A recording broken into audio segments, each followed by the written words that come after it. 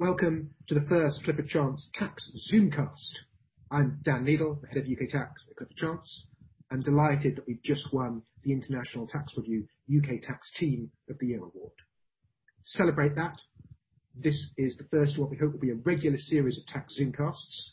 We're going to try not to give you hours and hours of detailed poring over legislation, but punchy 2 or 3 minutes summaries from our subject matter experts of what is the latest and greatest in each of our fields.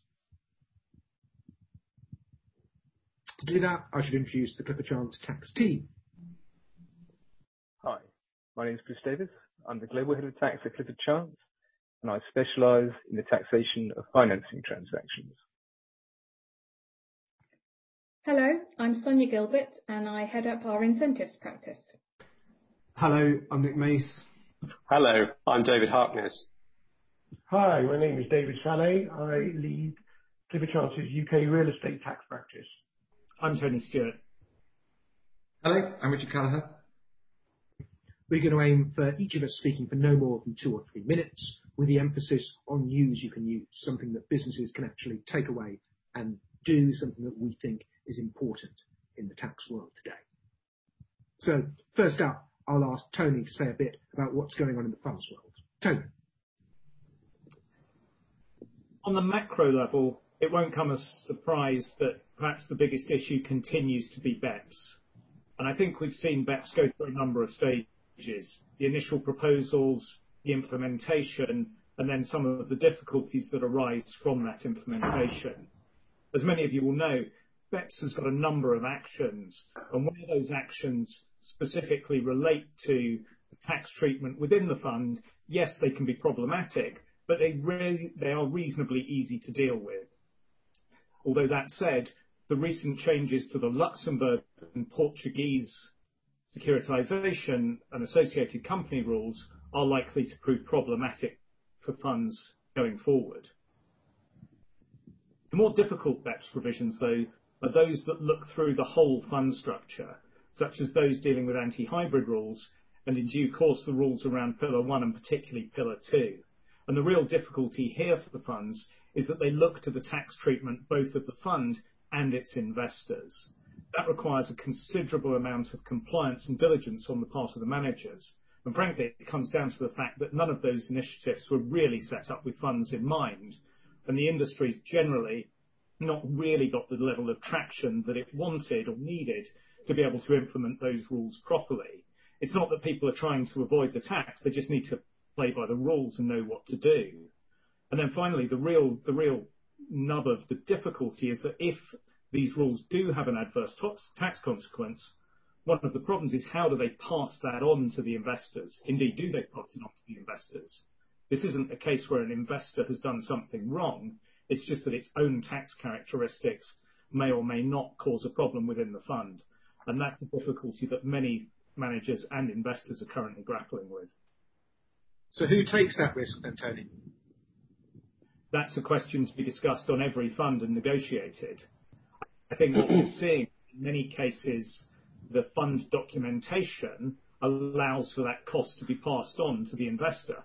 And other investors, of course, will say, if I'm not causing the problem, I don't want to bear the costs.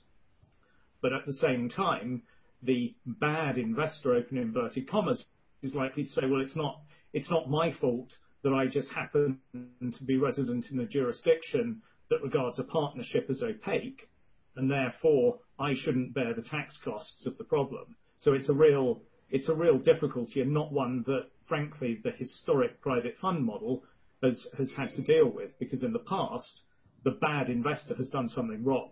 It's not provided information. It's been a recalcitrant investor for FATCA purposes. So this is a different new scenario that everyone's having to grapple with. Thanks, Tony. Richard, what's your perspective on the funds world? Thinking of the funds and wider asset management industry, one key area of focus at the moment is offshore versus onshore fund structures. As everyone will be aware, establishing and running fund structures in traditional offshore centres, such as the Cayman and the Channel Islands, has become more difficult in recent times. In part, this has been a function of the need for the offshore centres to establish greater substance in response to demands from the EU.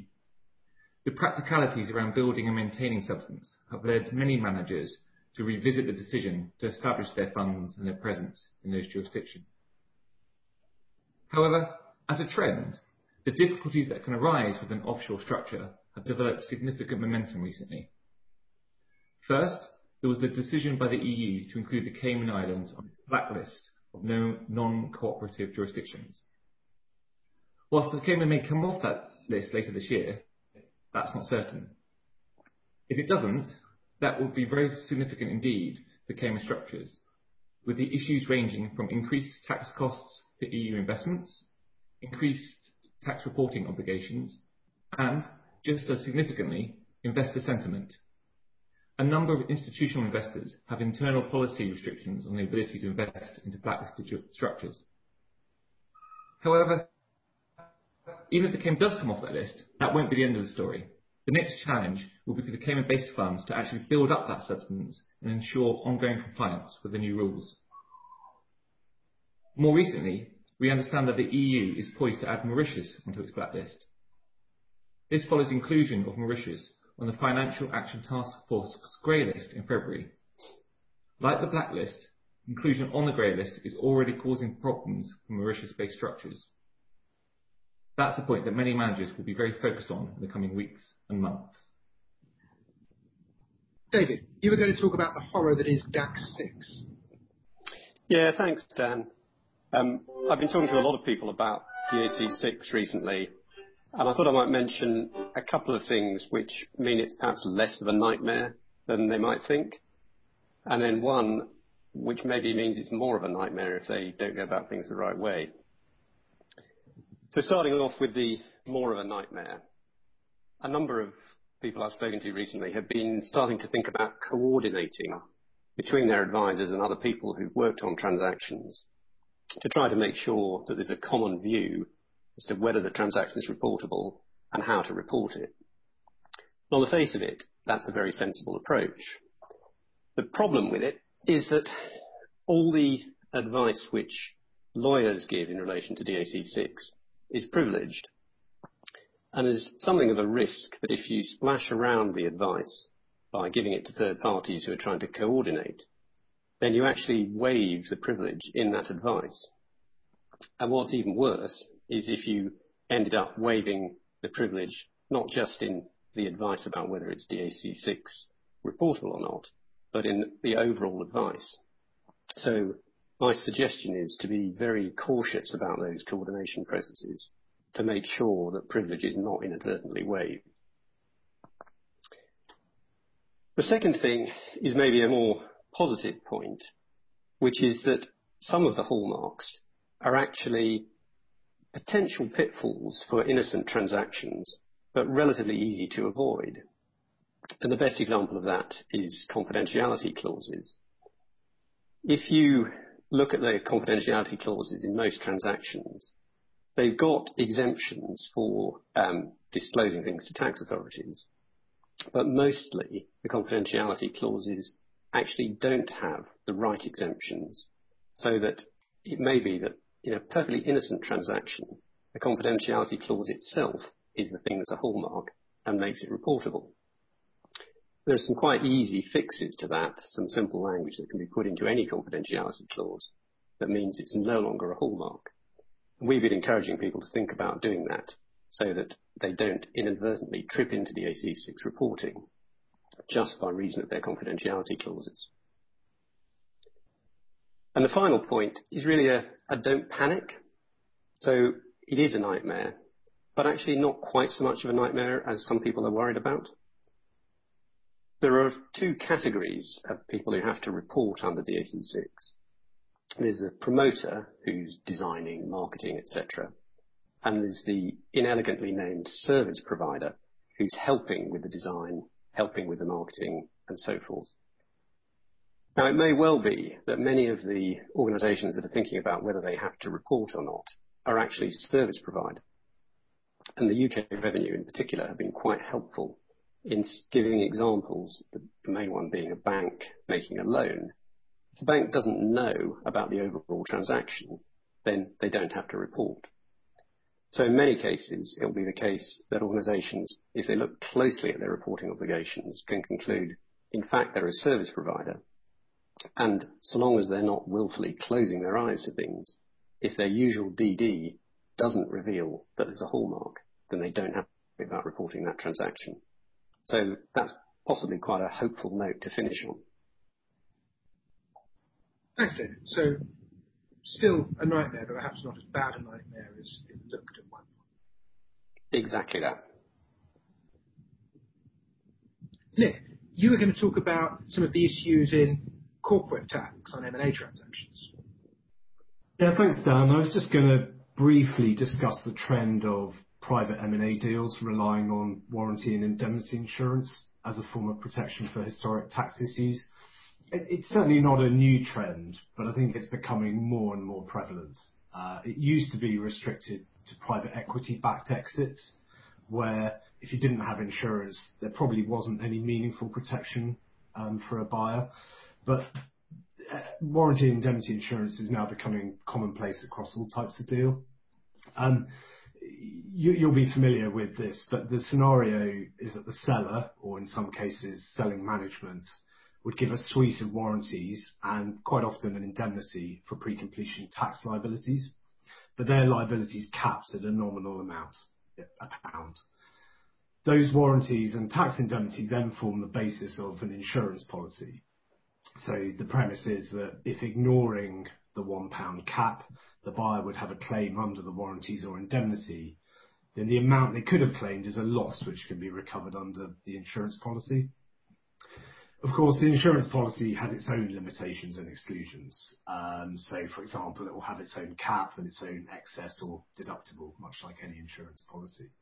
But there are some other more interesting exclusions in relation to tax issues. First of all, there are some standard tax exclusions, and there are really three of them. They relate to secondary tax liabilities, so that's where the target's liable for unpaid tax of the seller. Liability for transfer pricing matters, and thirdly, the non-availability of tax assets like carried forward tax losses. And I think the rationale for these standard exclusions is really a lack of due diligence. So, for example, no buyer is going to be undertaking due diligence on the seller's general tax position in order to assess the risk of a secondary liability cropping up. I have heard brokers and underwriters say some positive things about moving away from a presumption of excluding these three issues, but I haven't really yet seen that happening in practice. I think of even more interest is the sort of general exclusion for issues of which the policyholder was aware at the time the policy is taken out. I think for warranty type claims, that doesn't really fundamentally change the dynamics from a normal transaction where the seller is standing behind the warranties, because in those cases, the buyer can't claim anyway for matters which have been disclosed. However, it does make a big difference in the context of claims under a tax indemnity. So ordinarily, a buyer would be able to bring a claim against a seller under an indemnity, even if it was fully aware of the issue. I mean, that's what an indemnity is for. But that's not the case under an insurance policy. Whether the buyer's awareness of a particular issue rises to the level that would exclude a claim under an insurance policy is, I think, a difficult question. But generally speaking, buyers need to be very cautious and ideally find other ways of dealing with known concerns. And the obvious solution is to try and price in the risk. That's not always straightforward because, quantifying a tax exposure can be difficult. So it puts a lot more emphasis on tax due diligence so that the issues are really properly understood and can be priced in as best they can. The effect of that means, of course, that an insurance policy isn't panacea for sellers because depending on the commercial position of the parties, they may end up with a lower price than they could otherwise have obtained if they'd been prepared to give an indemnity. So I think, in summary, I think there's definitely a place for warranty and indemnity insurance. It can give the buyer meaningful downside protection where it would otherwise not have got any, and it can certainly enable a seller to get a clean exit. However, I do think that both parties on a deal do need to be fully aware that there are some shortcomings and need to understand the impact that that's going to have on their negotiation. Hey, how many sizable tax insurance warranty claims have there been today? I don't think in the UK, I don't think there have been very many, and certainly no big ones that I'm aware of.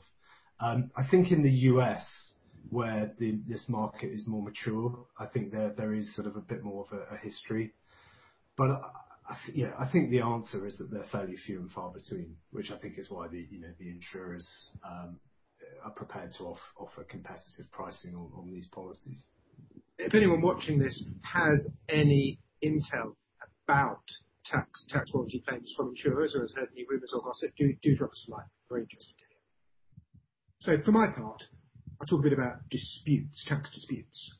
The obvious point is that HMRC are under huge press, public, political pressure to raise revenues from corporates. I mean, I should probably correct that and say that before the current COVID-19 crisis, they were under huge pressure. When we come out of that crisis, with public finances looking pretty strained, they will presumably be under even more pressure to raise money, and corporates are an obvious target for that. What makes it hard for HMRC is that most of the low-hanging fruit are gone.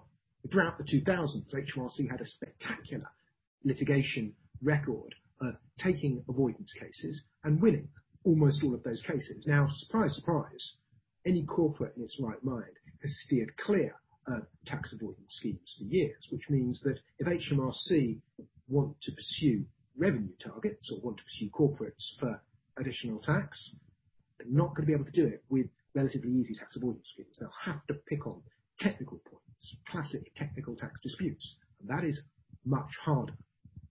So I feel what's going to happen is when these cases start hitting the courts in 2, 3, 4, 5 years, suddenly HMRC's performance is going to look measurably worse. Not because they're doing any worse, not because they're being softer, but simply because they've been forced to reach for less lower hanging fruit, and they'll be losing a lot more cases. That's looking ahead. But right now, it means that corporates are finding their tax affairs under scrutiny from HMRC in a way that they've never been before.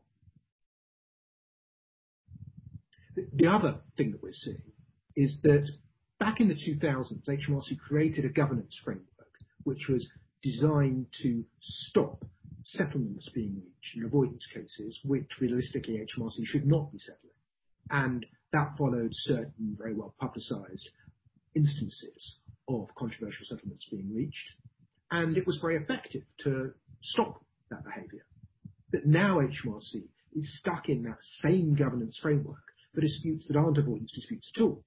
And taxpayers, we are seeing quite often, have powerful cases, easily the better of the argument. But nevertheless, once the point's been raised day one by HMRC and taken to a certain point, it is very, very hard for HMRC to back down because of all of these governance measures that were put in place to stop them backing down. So this is what's happening in the tax disputes world. Transfer pricing, employment taxes, Sonia can talk about that later, loan relationships, derivatives, maybe especially VAT, HMRC taking what a few years ago would have been surprising and esoteric technical points, and taking points that a lot of the time look quite weak, but pursuing them all the way. So what does this mean for business in practice? Well, what can you do about this? Well, one thing you can do is spot the moment when HMRC stop being your friend and become a litigation opponent. The moment where what had been a casual inquiry clearly becomes something HMRC are much more fixated on, and even though you think you're right, becomes clear they're not going to go away. At that point, you really should stop treating HMRC as your friend and start thinking about your litigation strategy, think about making sure that your communications are not creating problems for your own case by generating unprivileged correspondence and materials, and think about whether you should be getting, for example, witness statements and other evidence now, given that it may be 10 years before the matter reaches the courts, and the people who know exactly what happened just may not be employees then, and even if they are, their memories may become somewhat shaky. So get on a litigation footing, assemble evidence now, and remember, when HMRC stop being your friend, make sure you don't treat them as your friend. That's probably my takeaway.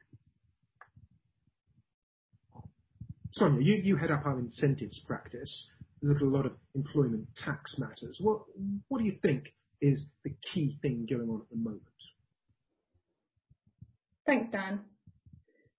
I'm here really to talk about our employment tax focus and what we've been seeing in the market from an employment tax perspective.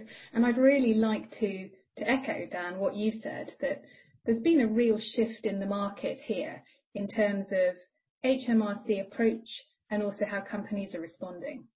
So if I was to look back sort of 10 years or so, we would have been seeing something very different. We would have been seeing HMRC bring lots of anti-avoidance dispute cases, and there was a whole raft of anti-avoidance tax legislation coming in to clamp down on all sorts of avoidance schemes that people just can't do anymore or wouldn't even look to touch. And instead of that, what we've really seen is a shift by HMRC to looking at employment tax compliance. And you can see that in lots of different areas, frankly.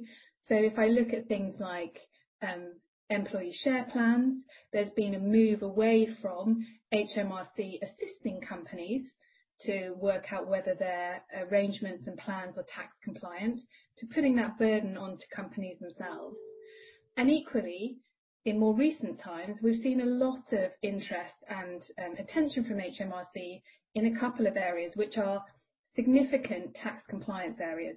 One is national minimum wage compliance, where they've brought a whole host of cases and also investigated a lot of companies behind the scenes, which you will never have seen come out in the press. And then the one that I wanted to focus on today, which is a more recent effort by HMRC to pursue, as Dan says, revenue generation by looking very carefully at employment tax status. And what do I mean by that? I mean, basically, are you taxing people as employees or as self-employed? And, you will have seen the high-profile cases that have come out recently, whether that's, television presenters or professional football referees, and it may seem a million miles away from what you're doing within your organisation and your company. But actually the same kind of principles apply. And it's one of those areas where if you haven't already looked at it as a company, it is worth looking at it now and really pulling together a team of people from across your business to have a look at what arrangements you've got in place. Because this isn't something that's going to go away. And when the new tax changes come in next year, the sort of expansion of IR35, there will be ever more focus on this. And what we've really seen when we've been talking to companies is there are a lot of different people within a business that may have input here. So get obviously your tax people involved, but you're probably also going to need to get your HR people involved, possibly from a lot of different parts of the business. And you may also find that you need people from finance involved to really have a look and work out what your arrangements actually are. Because until you do that, given that this is all really fact specific, it's very difficult to work out whether you're at risk or not. Doing that kind of audit really takes time, and I guess what I would really encourage people to do at the moment is to use the time that they may have to have a look at this. Yes, HMRC may have lost in the latest round of the professional football referees case, but that was very specific to football referees.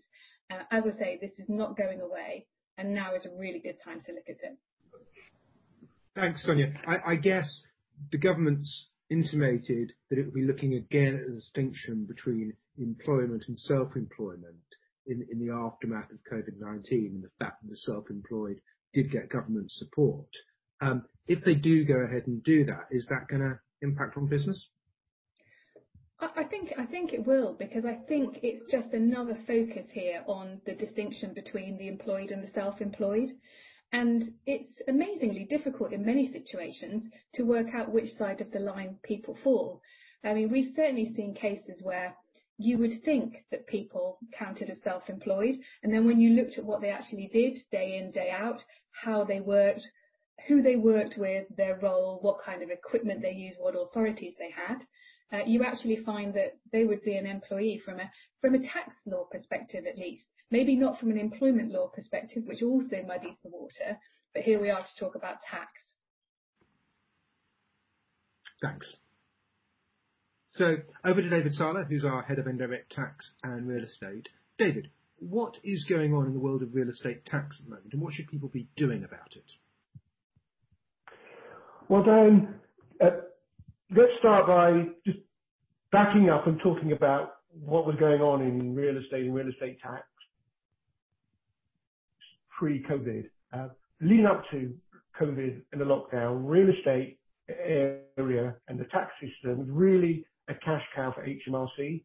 We've seen a ramping up of taxation in the area. If you look at stamp duty, land tax, particularly in the residential area, going up to rates of 15%. The proposal to bring in a surcharge on top of that, up to 2% for non-residents next year. We had non-resident capital gains tax introduced last year, the biggest change in capital gains tax since it was created in 1965. We had restrictions on interest deductibility. We've had restrictions on carry forward losses. Really, we've seen HMRC gearing up to raise taxation in this area. And at the same time as that trend, we saw the business realities in real estate altering, the stresses in the retail shopping centre market. We saw the stresses with the WeWorks model heading into this crisis. And at the macro level, the tax policy around real estate tax was really focused through the Brexit lens of really one question: do we want the UK to become the Singapore or the Luxembourg of the world, or do we want a different tax policy? And that was really where things were heading. Now, we get into COVID, we get into lockdown, we get into the pandemic. What are we seeing now? Well, if you take the 2008 great financial crisis, the banking crisis, and Brexit as a political crisis, COVID is, the pandemic is all crises in one. We've got political, we've got economic, we've got sociological, psychological, everything. And real estate is proving to be an incredible challenge, because if you think about real estate, the commercial value of real estate is based on usage of property. And if property can't be used at the moment because of lockdown and responses to the pandemic, we're going to be in trouble. And so, unsurprisingly, what we're seeing now are issues around valuation, difficulty in valuing funds, and therefore open-ended property funds being gated. We're seeing the non-payment of rent, which gives rise to stresses to landlords, which potentially ripples into stresses for lenders to landlords. Where does that leave the tax system? Well, the tax system needs to be able to respond to these issues. So what do you do if you're a REIT and under the tax rules you need to distribute 90% of your taxable profit, but you haven't got the cash? What do you do around an inability to pay rent? How is the tax system going to respond to all of this? I think is going to be really some of the big challenges that we're working on at the moment, and that will tie in also with commercially what happens to these big asset classes. We're already, as I said, going into the crisis, talking about the future of shopping centres, retail, what that would look like. People are now asking similar questions around offices. Will they ever look the same again? And as we went into this crisis with a tax system that was geared around real estate, as I said, milking it as a cash cow. I think, just to take that metaphor a little bit further forward, we're going to need to move into a system where actually the tax system is helping for more cows to be bred rather than milking the cows that we have. Thanks, David. We should now finish up by going to Chris, who's our Global Head of Tax, and he's going to talk about what's live in the world of structured debt at the moment. Chris. So what to say about structured finance? Well, the most significant theme in structured finance right now is the impact of supranational tax rules. Now, what do I mean by supranational tax rules? Well, it's where a country is required to change its laws in a way dictated by an external grouping. The most obvious example of this is the impact of EU law on the laws of member states. But other groupings, such as the OECD, are also increasingly influential. Supranational intervention is increasingly popular, and the impact on structured finance can be profound. Let's look at some examples. First, ATAD 2. The hybrids exemption is mandatory across the EU from the 1st of January this year. So, for example, the ability of a structured finance SPV to get a deduction for interest cost can now depend on the tax treatment of its lenders and their related entities. This potentially exposes one lender to tax risk introduced by another lender. Secondly, the corporate interest restriction rules under ATAD may also restrict the deductions which an SPV can take.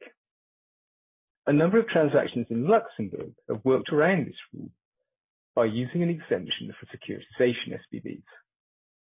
That was fine until this week, when the European Commission informed Luxembourg that its securitization exemption is incompatible with ATAD.